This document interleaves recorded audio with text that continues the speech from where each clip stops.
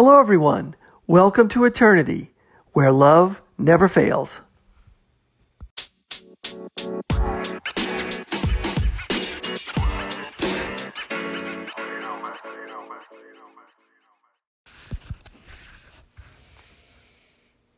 Hello, everyone. Thanks for listening. This is the Eternity Bible Study Podcast, where we walk through the Bible together every weekday, Monday through Friday.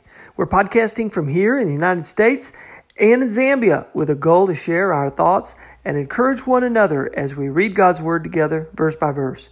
My co-host in Zambia, Matali, and I are both listening to Through the Bible podcast and then sharing our thoughts and encouragement with you.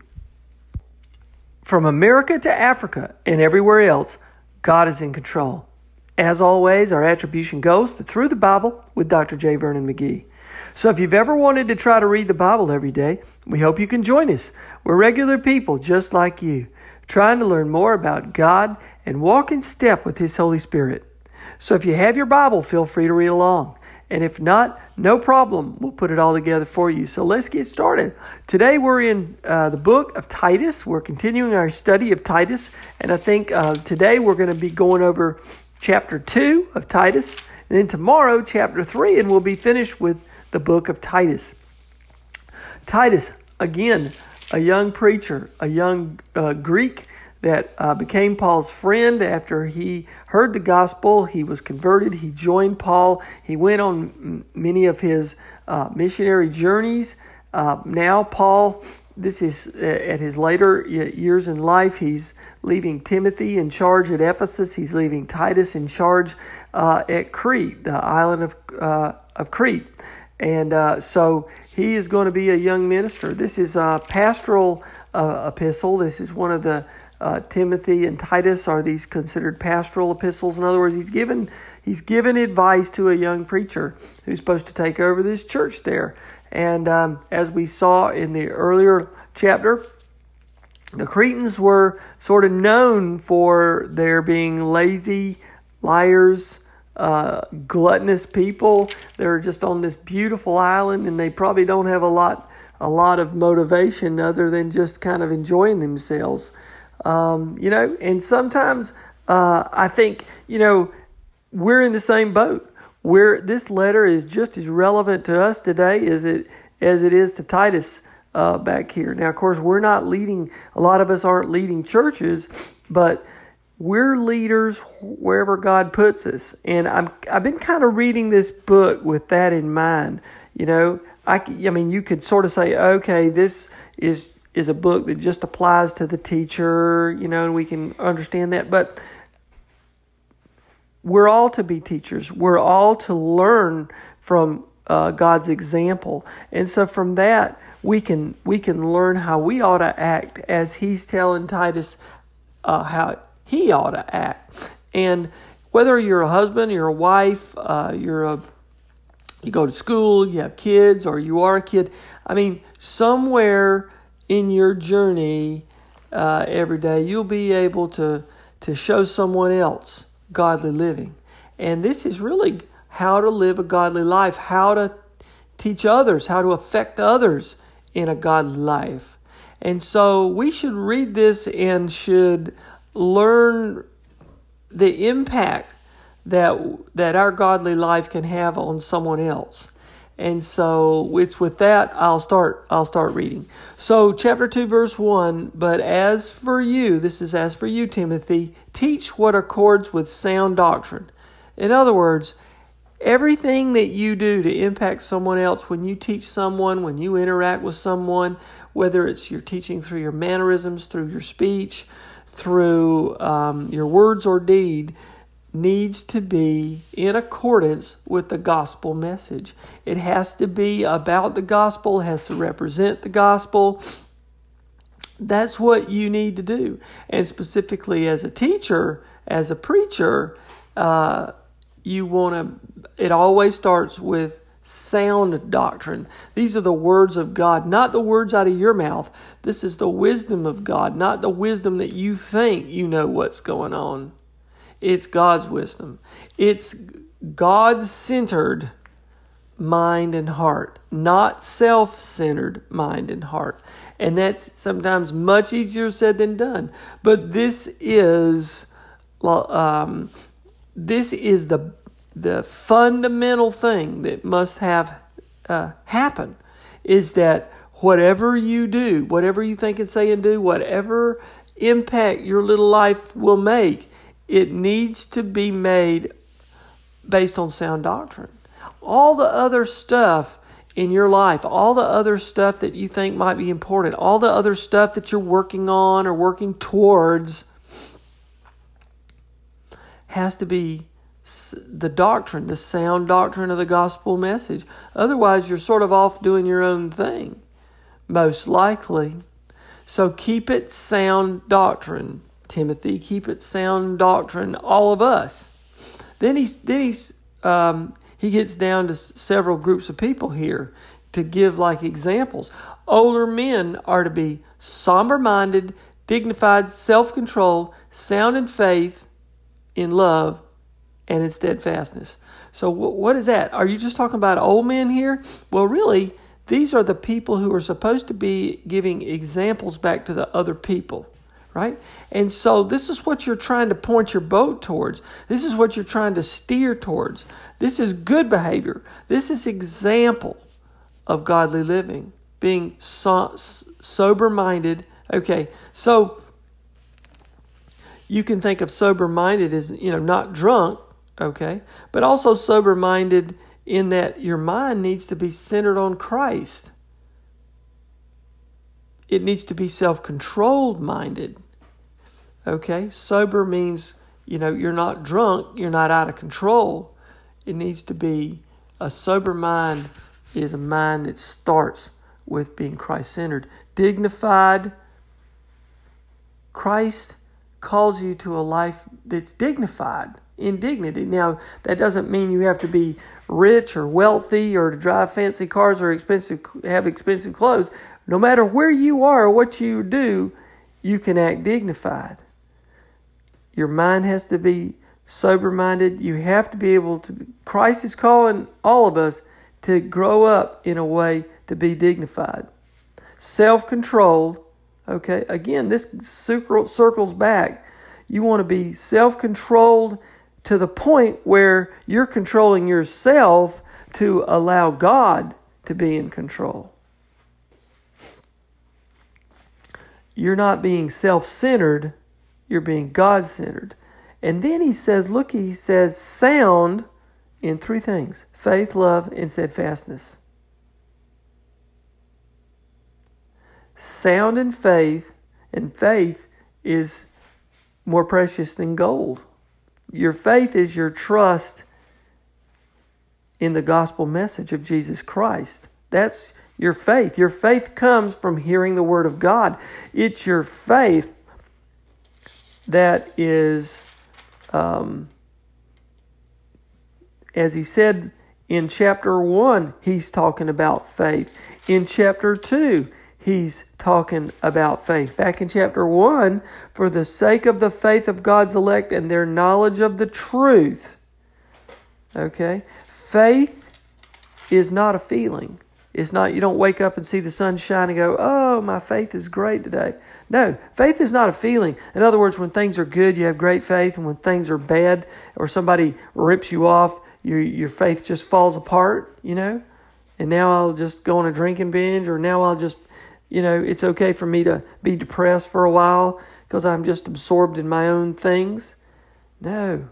Faith is a trust that no matter what your circumstances, your trust is in the Word of God, based on your knowledge of the Word of God. So it all comes back to sound doctrine that we're talking about up in verse 1. Our faith is based on sound doctrine. Our faith is based on our knowledge of the Word of God. And that's how you get, back in chapter 1, verse 1, which accords with godliness. So your faith, based on knowledge, is in accordance with godly living. In other words, living a godly life comes from the Word of God, comes from sound doctrine. So we need to be sound in faith, in love, and in steadfastness.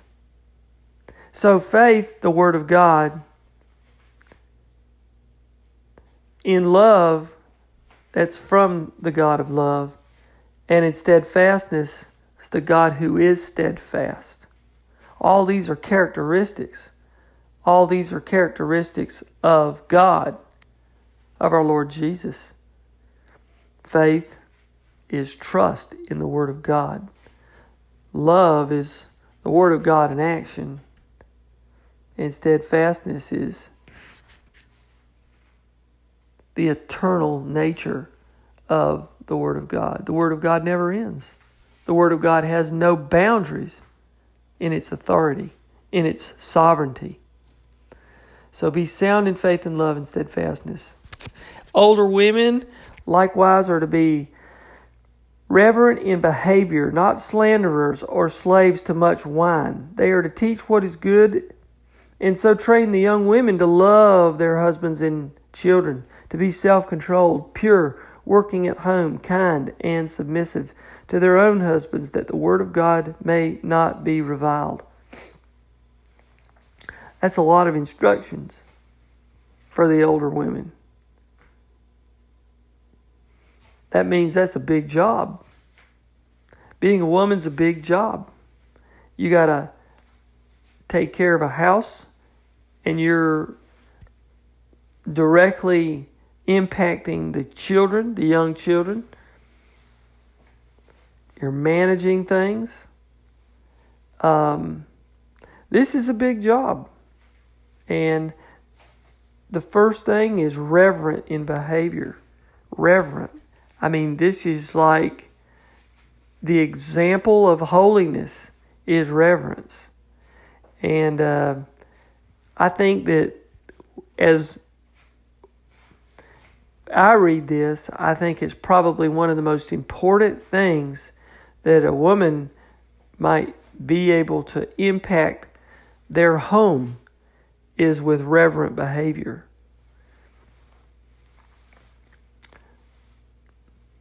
Reverent behavior from the woman in a home sets the tone. I think that's just really powerful as I read that. Not slanderers or slave to much wine. When you slander other people, you know what that is? That's the power of what the tongue can do. The tongue is such a little part of the body, but it can do so much damage. Relationships can be broken. Arguments. All kinds of misunderstandings occur from that little tongue.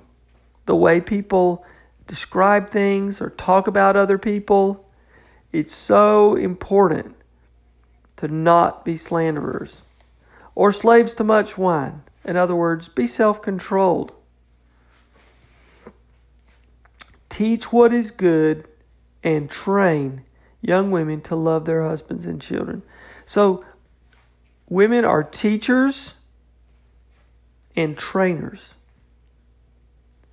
To be self-controlled, just like the men need to be self-controlled, the women need to be self-controlled. Pure, that word pure there is, now of course nobody's sinless and pure, but that's what women are charged to be pure. And I think that goes back to this reverent behavior. They want to show how to be pure. And if you can't learn how to be pure in your own home, what are the chances of you learning how to be pure out in the world? It's probably pretty low. And that's probably, I think, why God sets such a standard and gives such an important charge to moms and dads, husbands and wives, but especially here on the wives, to show this example of purity. Working at home. Now, working at home, does that mean you can't have a job when you're a Christian woman? No, but it shows the importance of being there. It shows the importance of what working at home means. And for those who grow up in a home with a mother in the home, it's such a blessing. Now, many people can't be home. Many people have to do other things and to work. And that's a part of life. But when you're home and you're working in your home, God says that is so important. So treasure those times. Let those times when you're working in your home be holy work. Be work that other people will see and set an example. Because when you're working at home, you're showing, you're teaching, you're instructing your children on how to work out in society, how to work at another job, or how to work when they're raising kids in a home. And those little examples that you set for your children to see as you correct them, as you rebuke them, as you punish them, as you lead them, as you instruct them, the examples of how you're working in your home is what your children remember. Are you an angry person? Are you a violent person? Are you quick to be a tempered person? Are you someone that doesn't encourage your children? Those children will see your work or your good works or your bad works in your home. How important it is as you work in your home. Kind. Are you a kind mom? Or are you a mom that is a strict mom? Can you be a strict mom and not be a kind mom? Yeah, you can be strict. You can be authoritative. And sometimes you have to be. But if they don't see your kindness, then they've missed something that they're supposed to get. It's an ingredient. It's a part of the recipe as the child grows up, is to have a dose of kindness so that they know that God is a kind God. If we didn't see God's love displayed in His ever-loving kindness, then that would make being a Christian just such a daunting task. But isn't it interesting that woven throughout all Scripture, we see God's love, God's steadfastness, and God's kindness all through there. Submissive to their own husbands, like the Word of God, that the Word of God may not be reviled.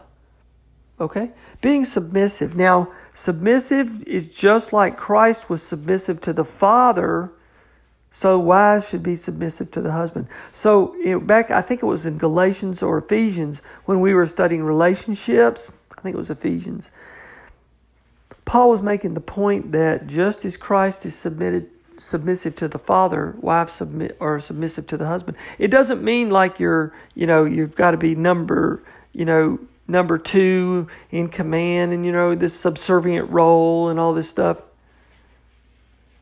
It is a Christ-like relationship. Christ was equal to God in every way. There's the Father, the Son, the Holy Spirit. In the beginning was the Word was God, the Word was with God. The Word becomes flesh. So Jesus was the Word of God, becomes flesh. He allows Himself to be submissive to the Father. Why? Because He comes to serve in humility. So submissiveness is an acting out of your humility. You're the same value. Jesus Christ had the same authority, the same sovereignty, but He comes in humility. So wives have the same authority. They have the same value. They have the same, there's no second class person in the relationship. We're all the same. But yet, he asks that wives have the humility of Christ in a Christ-like manner so that the husbands can lead. Can't have two leaders. And if one is not humble to allow the other one to lead, you get one person who's not humble, but you'll also get the other person who turns out not to be a good leader because they can't lead. Nobody follows. Everybody else wants to be a leader.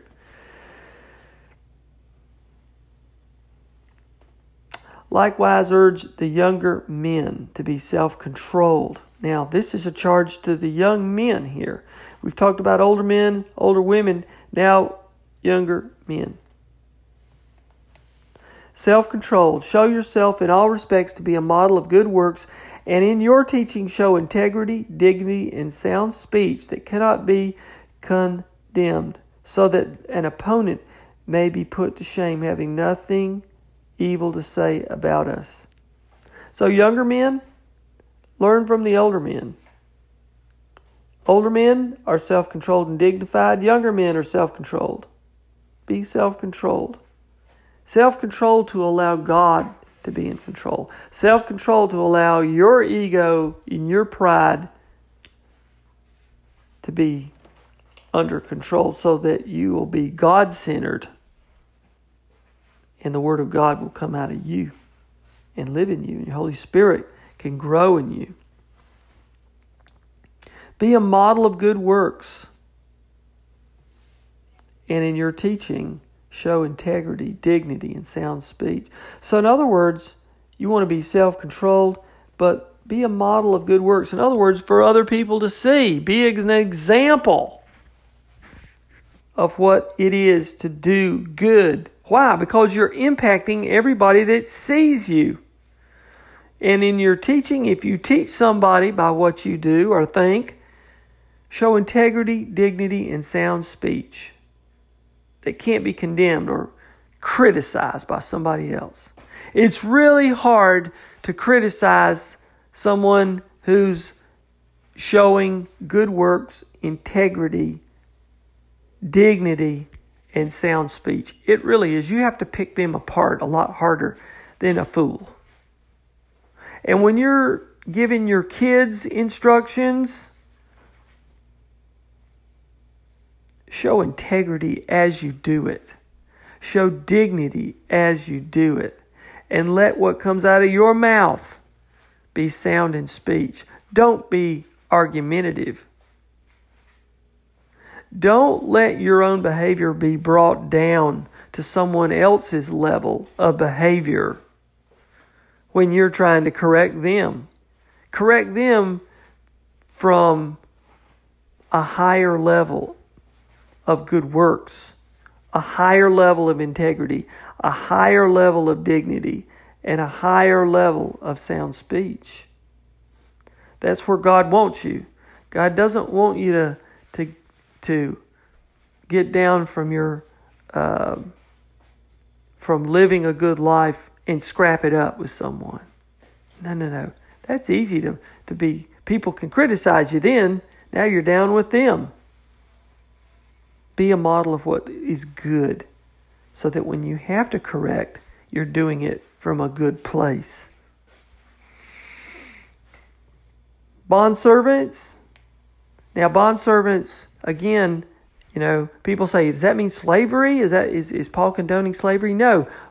In these times, as we've said before, when they didn't have a good banking system like we have today. They didn't have a banking system. So in other words, the ability to loan money out was not there. So instead of taking a loan out to, purchase a piece of land or purchase a home or to put a down payment on, like if you want to get married, you have to you have to give something to the father of the bride. That was sort of the custom. If you didn't have the money saved up, if you didn't have the funds to do it, you could lend yourself out for a period of time as a bondservant. In other words, they called them bondservants. Sometimes they called them slaves. But that would be a voluntary submission to someone else who now is your, quote, master,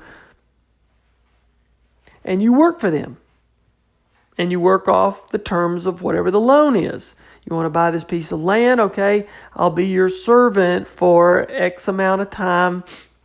And after that, when the agreement is fulfilled, the land becomes yours. So if you're under service with somebody, if you're working for somebody, today you would be like an employee of somebody. You're to be submissive to their own masters. Now this is again, master meaning employer. You're to be submissive to your own employer or your own master in everything. They are to be well-pleasing, not argumentative, not pilfering. That means don't steal, but showing all good faith, so that in everything they may adorn the doctrine of God our Savior. In other words, if you're serving someone, be submissive to their own masters. And that submissive word is the same submissive word that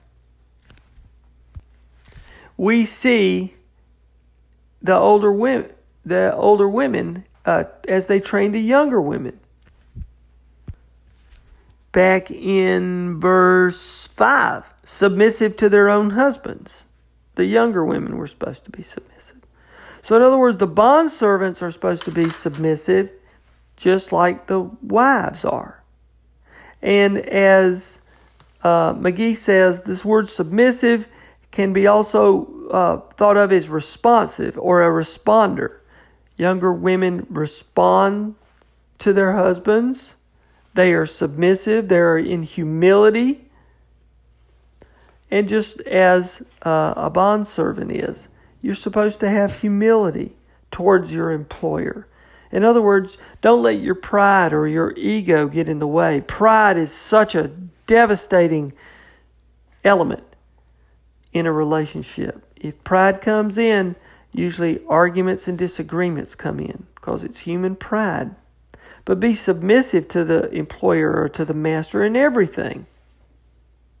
Okay? Not just on what you want, but sometimes your employer or your master, or let's just use it for modern day, if your employer says, this is what we've got to do, it's not now your opinion on it, it's what they feel has to be done. You have to let them make their decisions, and then you have to, that's what they need you to do. That's why they're paying you. So be submissive in everything.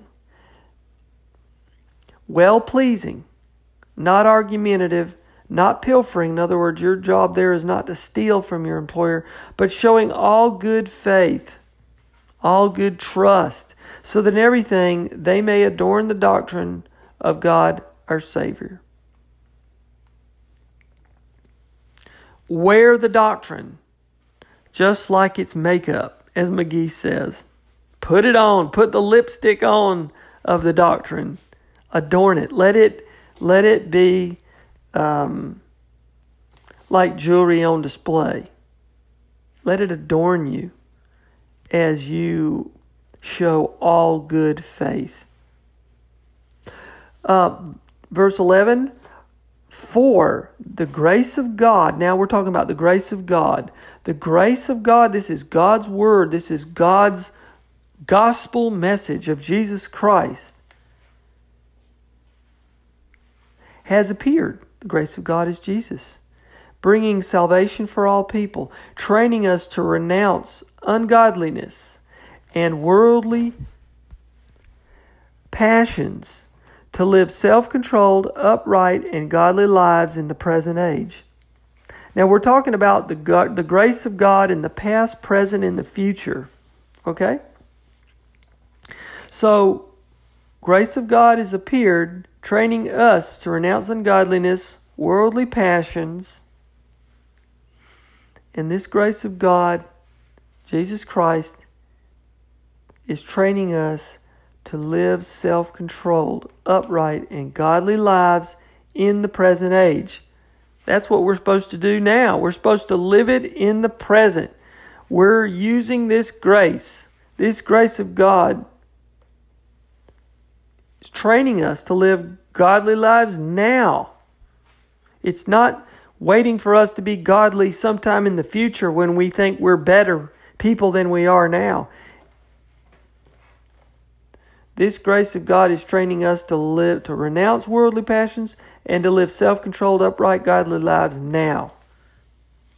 Then it says, waiting for our blessed hope. This is what we're looking towards the future. We're living godly lives now as we look towards the future, waiting for our blessed hope, the appearance of the glory of our great God and Savior, Jesus Christ. So this is a present day charge, but it is a future charge as well. That's what we're looking forward to, this appearance, to the coming back of Jesus Christ. Then verse 14, who gave himself for us to redeem us from all our lawlessness and to purify for himself a people for his own possession who are zealous for good works. In other words, that's the past component of grace. The present component is what you do now. Looking towards the future component of grace, the return of Jesus Christ, but all based on the past component of grace.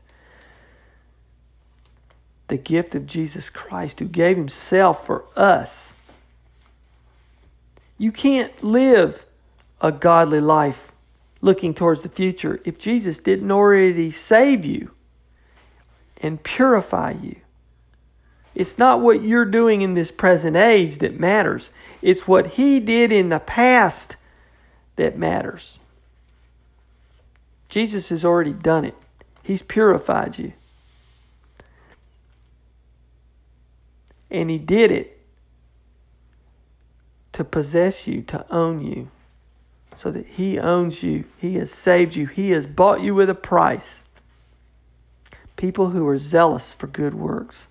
So what do? Verse 15, declare these things, exhort and rebuke with all authority. Let no one disregard you. Declare them, exhort them, and rebuke them. Exhort means to encourage. Say these things. Say the gospel message so that other people can see. Encourage one another in the gospel. And if you have to, rebuke with all authority. Let no one disregard you. So, what a great, great example for us today as Paul instructs Titus. We sure can learn a lot from it. I'll tell you, I can. So from me to all of you, God bless you. I'll see you next time as we finish up Titus tomorrow. Now I'll turn the rest of the podcast over to my co-host in Zambia, Matali. Matali, hope you're doing great. Can't wait to hear what you have to say on this one. Take it away. God bless you all. We'll see you next time. Hello, so today's teaching is coming from Titus chapter 2, beginning at verse 1 all the way to verse 15. So this particular chapter teaches that the church is to teach and preach the word of God. So the elders of the church were to be ordained. And, they were to do two things. They were to exhort, that was to teach, and to refute the heretics. So in the first chapter, we learned about, the responsibilities and the qualities of an elder in the church. And, how they ought to behave. They were to be sober-minded people. They were to have one wife. They were not to give to wine. And, they had to have children who were well-behaved, and so on and so forth. So now here in this particular chapter, that's chapter 2, we see what the church is to do there on the pulpit. So the church is to teach and preach the word of God. And in order for the church to preach and teach the word of God, the elders who were to be ordained by Titus were to exhort, and that's teach. And if they were to teach, they were also to refute heretics. So these words, the elders were to be Bible teaching elders, were to know the word of God, the Bible. So verse 1 of Titus chapter 2 reads, but as you speak the things, let me just read that again. But as you speak the things which are proper for sound doctrine. So here, this is important. And, sound doctrine is the doctrine of the apostles. So the early church continued the apostles' doctrine. And this is what is taught to us in these particular epistles. The doctrines of the apostles. This is to preach and to teach and, to break bread. And, so these are the sound doctrines that are to be preached today. And this was begun in the early church. Verse 2 goes on to read, the older men. So here now, it looks at, a message for the male senior citizen, and then we'll look at the message for the senior female citizens. So here, verse 2 reads, the older men must be sober, reverent, temperate, sound in faith, in love, in patience. So here, a message for our senior citizens, the older men. And then, there's also a message for the senior female citizens. So the older men, they are to be sound in love and patient, sober. They're to be serious and respected, and they ought to have self-control. And these are the older men. And this is where, because this is a person who has had experience in life. They are mature in life and all. So these are the older men in the church, the elders of the church. So they ought to be, they ought to have, they ought to be sober-minded people and serious people. And they also ought to be respected. They ought to have a reverence for God, and they ought to have self-control. So verse 3 goes on to read, the older women likewise, that they be reverent in behavior, not slanderers, not given to much wine, teachers of good things. So here, it looks at, the characters of the senior citizens, the female senior citizens. So, they ought to, be in behavior as becometh in holiness. So they ought to be reverent. That's in their behavior. They ought to be not to be gossipers and drunks. And, the situation today, like in our country, the southern part of Africa, people say, most Zambians tend to take much to, the drink, the bottle. And you see a bigger percentage of this is the women, which is actually sad, because as a woman, as described here in the book of Titus, older women likewise, they ought to be an example to the younger generation, because a woman makes the home. So, an older woman, they have to be reverent in behavior. That's in their behavior. They ought to be, not gossipers or drunks. But, the situation is different today. It's the opposite of what scripture is actually teaching. This is why, you see a decay in the homes, in society, in how kids are actually raised. And scripture goes on to read in verse 4 that they admonish the young women to love their husbands, to love their children. So here, they are to teach the young women. So these older women are to set an example. They are to teach the younger women. So older women are to be an example to the young women. They ought to be, not given to wine. They ought to be reverent. They ought to be, not slanderers and given to too much wine. They ought to give good teachings, because they ought to be an example to the younger women out there. Verse 5 goes on to read, to be discreet, chaste, homemakers, good, obedient to their own husbands, that the word of God may not be blasphemed. So here, they ought to be keepers of their homes. They ought to be keepers at home. Dr. J.V. McGee pointed out, women, wives, they are workers at home. That's the most important job. They are homemakers. So, a wife's first responsibility is in her home. Home, as and I totally agree with Dr. J.V. McGee. It's not a playpen. It's actually serious business. And a lot of people tend to get married and, for the wrong reasons. And then in the end, they fail to keep their own home. And then it ends up a disaster, because now they pass on the bad manners, the bad attitudes down towards their children. And these are the future generations that you're actually giving out to society. And, we end up with a delinquent society, which is sad. Women should not... women should not want to, with the liberal movement today, women want equal rights, to be treated equally like men. But I feel, women should not want to be treated like men. Why would you want to go to that plane that God did not intend for you and me to be in? Why would you want to lower yourself down to the level of men when God actually intended a different path and a different plane for you and me. Because, a woman's role in the home is so important. A woman's role in society is so important because we put out the children that we actually raise today. So if you don't raise your children right, you put out delinquents in society. And, the biggest business in the world today is the home. So women ought to be homemakers. They ought to be obedient to their husbands. And here the term obedient is those that respond to their husbands. So, how will a woman respond to their husband? I mean, like, if a husband gives out love and, gives out respect to the women in the homes, then she's obedient to her husband. Then she will respond in obedience to the husband. If we turn to the book of Romans 8:7, this is what Paul spoke about, because a carnal mind is enmity against God, for it is not, let me just read that again. Because the carnal mind is enmity to God, for it is not subject to the law of God, nor indeed can be. So here, this refers to obedience in this particular aspect in Romans. So Paul speaks of obedience here. So the thought behind this is that the natural man can't respond to God. So he can't obey God. Because naturally, men are rebellious and they're liars. Naturally by heart, they are, we've got wickedness in our hearts. And this is what Paul is, that's the thought behind it, as in, the natural man can't respond and can't obey God. And he has no way of actually doing so. So a wife is to respond to her husband, and she is to respond, and a man, like a woman is a responder and a man is an aggressor.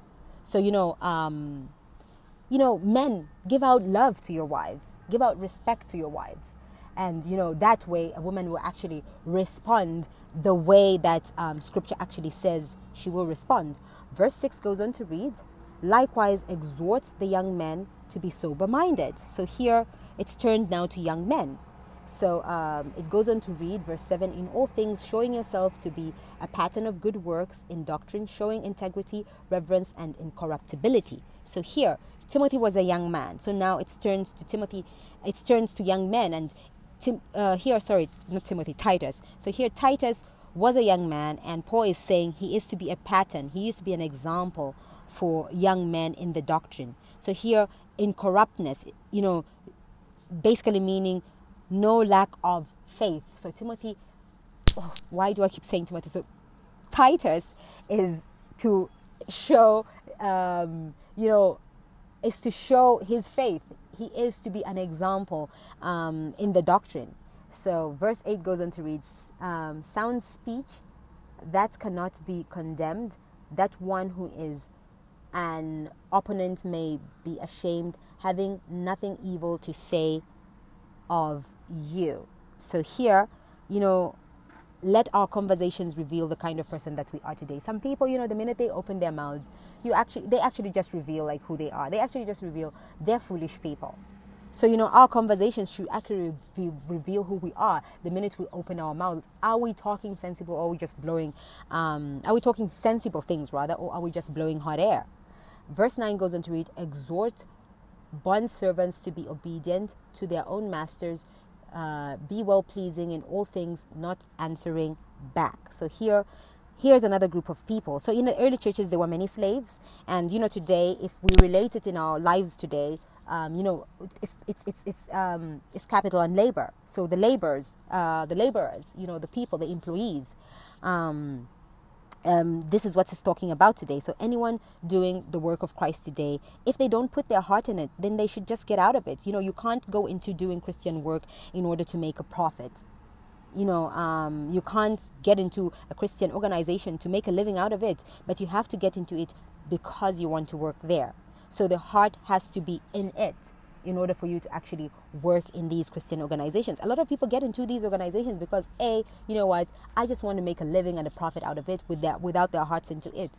Then what's the point of actually doing that? Because they tend to think, I've put in the time, I've done my good work, now God has to reward me and save me. When Scripture actually just says it's by faith and faith alone that we're actually saved.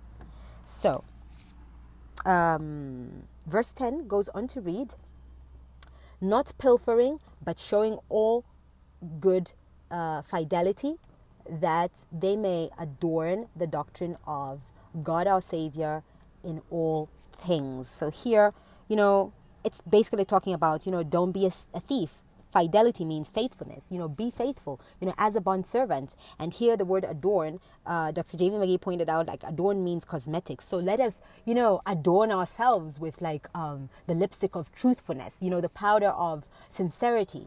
So let us adorn ourselves with this makeup, that we may carry ourselves in a way that Scripture actually entails us to carry ourselves. Verse 11 goes on to read, for the grace of God that brings salvation has appeared to all men. So here now, Paul now states the gospel. So he's moved away from, the church is to preach and teach the word of God, and how the conduct of young men, young women, senior citizens, that's both male and female, ought to behave. And now he's moved to actually the gospel. And here he gives us, 3 time zones of the grace of God. And he gives us the past, the present, and the future. So the grace of God is in 3 time zones. So the first time zone here, it says, for the grace of God that brings salvation has appeared to all men. So the grace of God, God came here, the word was made flesh when Jesus Christ came here down on earth, in order to redeem us so that, we may receive salvation. So that's the past. And verse 12 looks at the present. So teaching us that denying ungodliness and worldly lusts, we should live soberly, righteously, and godly in the present age. So here it talks about, the present time zone of God's grace. So, how are we to live? Once we accept Christ in our lives, we should deny ungodliness and worldly lusts. Hence the first preaching of how young men, young women ought to conduct themselves in their lives. Right? So, and now the 13th verse looks at the third time zone of the grace of God. And it reads, looking for the blessed hope and glorious appearing of our great God and Savior, Jesus Christ. So here, this is the third time zone. So we have 3 time zones here. And Paul wanted to put unto, the Cretans, the doctrine of God's grace. He wanted to lay this particular foundation. So the gospel is good advice. It's God's power unto salvation. So we are saved by God's grace and not by love. Yes, the love of God is the divine motive for the grace of God, and the mercy of God is God's compassion that prompted him to send a savior for us. And here the love of God is the divine motive that actually led to Christ saving us. What is grace? Grace is unmerited favor, even if we don't deserve it, and that's how much God loves us. And it's what prompted him to actually save us. So, Christ, by denying our sins, met the holy demands for justice. Because, God is not only love, he is also holy and just and righteous. And by Christ dying for us, he met the holy demands for justice. Because love alone wouldn't have saved us. Because, love also comes righteousness, and it demands justice and holiness. And our God is holy. And he is right and he is just. And God can only save by grace. And it is through by grace that he actually saved us. So scripture goes on to read, who gave himself for us that he might redeem us from every lawless deed and purify for himself his own special people, zealous for good works. Verse 15, speak these things, exhort and rebuke with all authority, let no one despise you. So here, let no one despise you. Sometimes, you're better off trying to turn someone to God, and not just put up an argument for the sake of putting up an argument because you won an argument. No. Did you win a soul? Sometimes you're better off, going out there and preaching the word of compassion and the grace of God and the love of God, instead of just going out all out to argue like, oh, hey, what you're doing is wrong and things like that. No, we ought to actually speak the things that exhort and rebuke with authority. So here, the church is to teach and preach the word of God. And the elders were compelled to actually exhort, that was to teach and rebuke heretics. So yeah, this is applicable in our situation today, and it's very, very applicable. And a lot of churches that were formed with the basis of these particular epistles that Paul actually wrote to Timothy, Titus, and from the book of Acts. And this is what the churches were actually formed on. So yeah, this is today's teaching. Thank you all for listening, and God bless and have a pleasant Tuesday. Bye bye.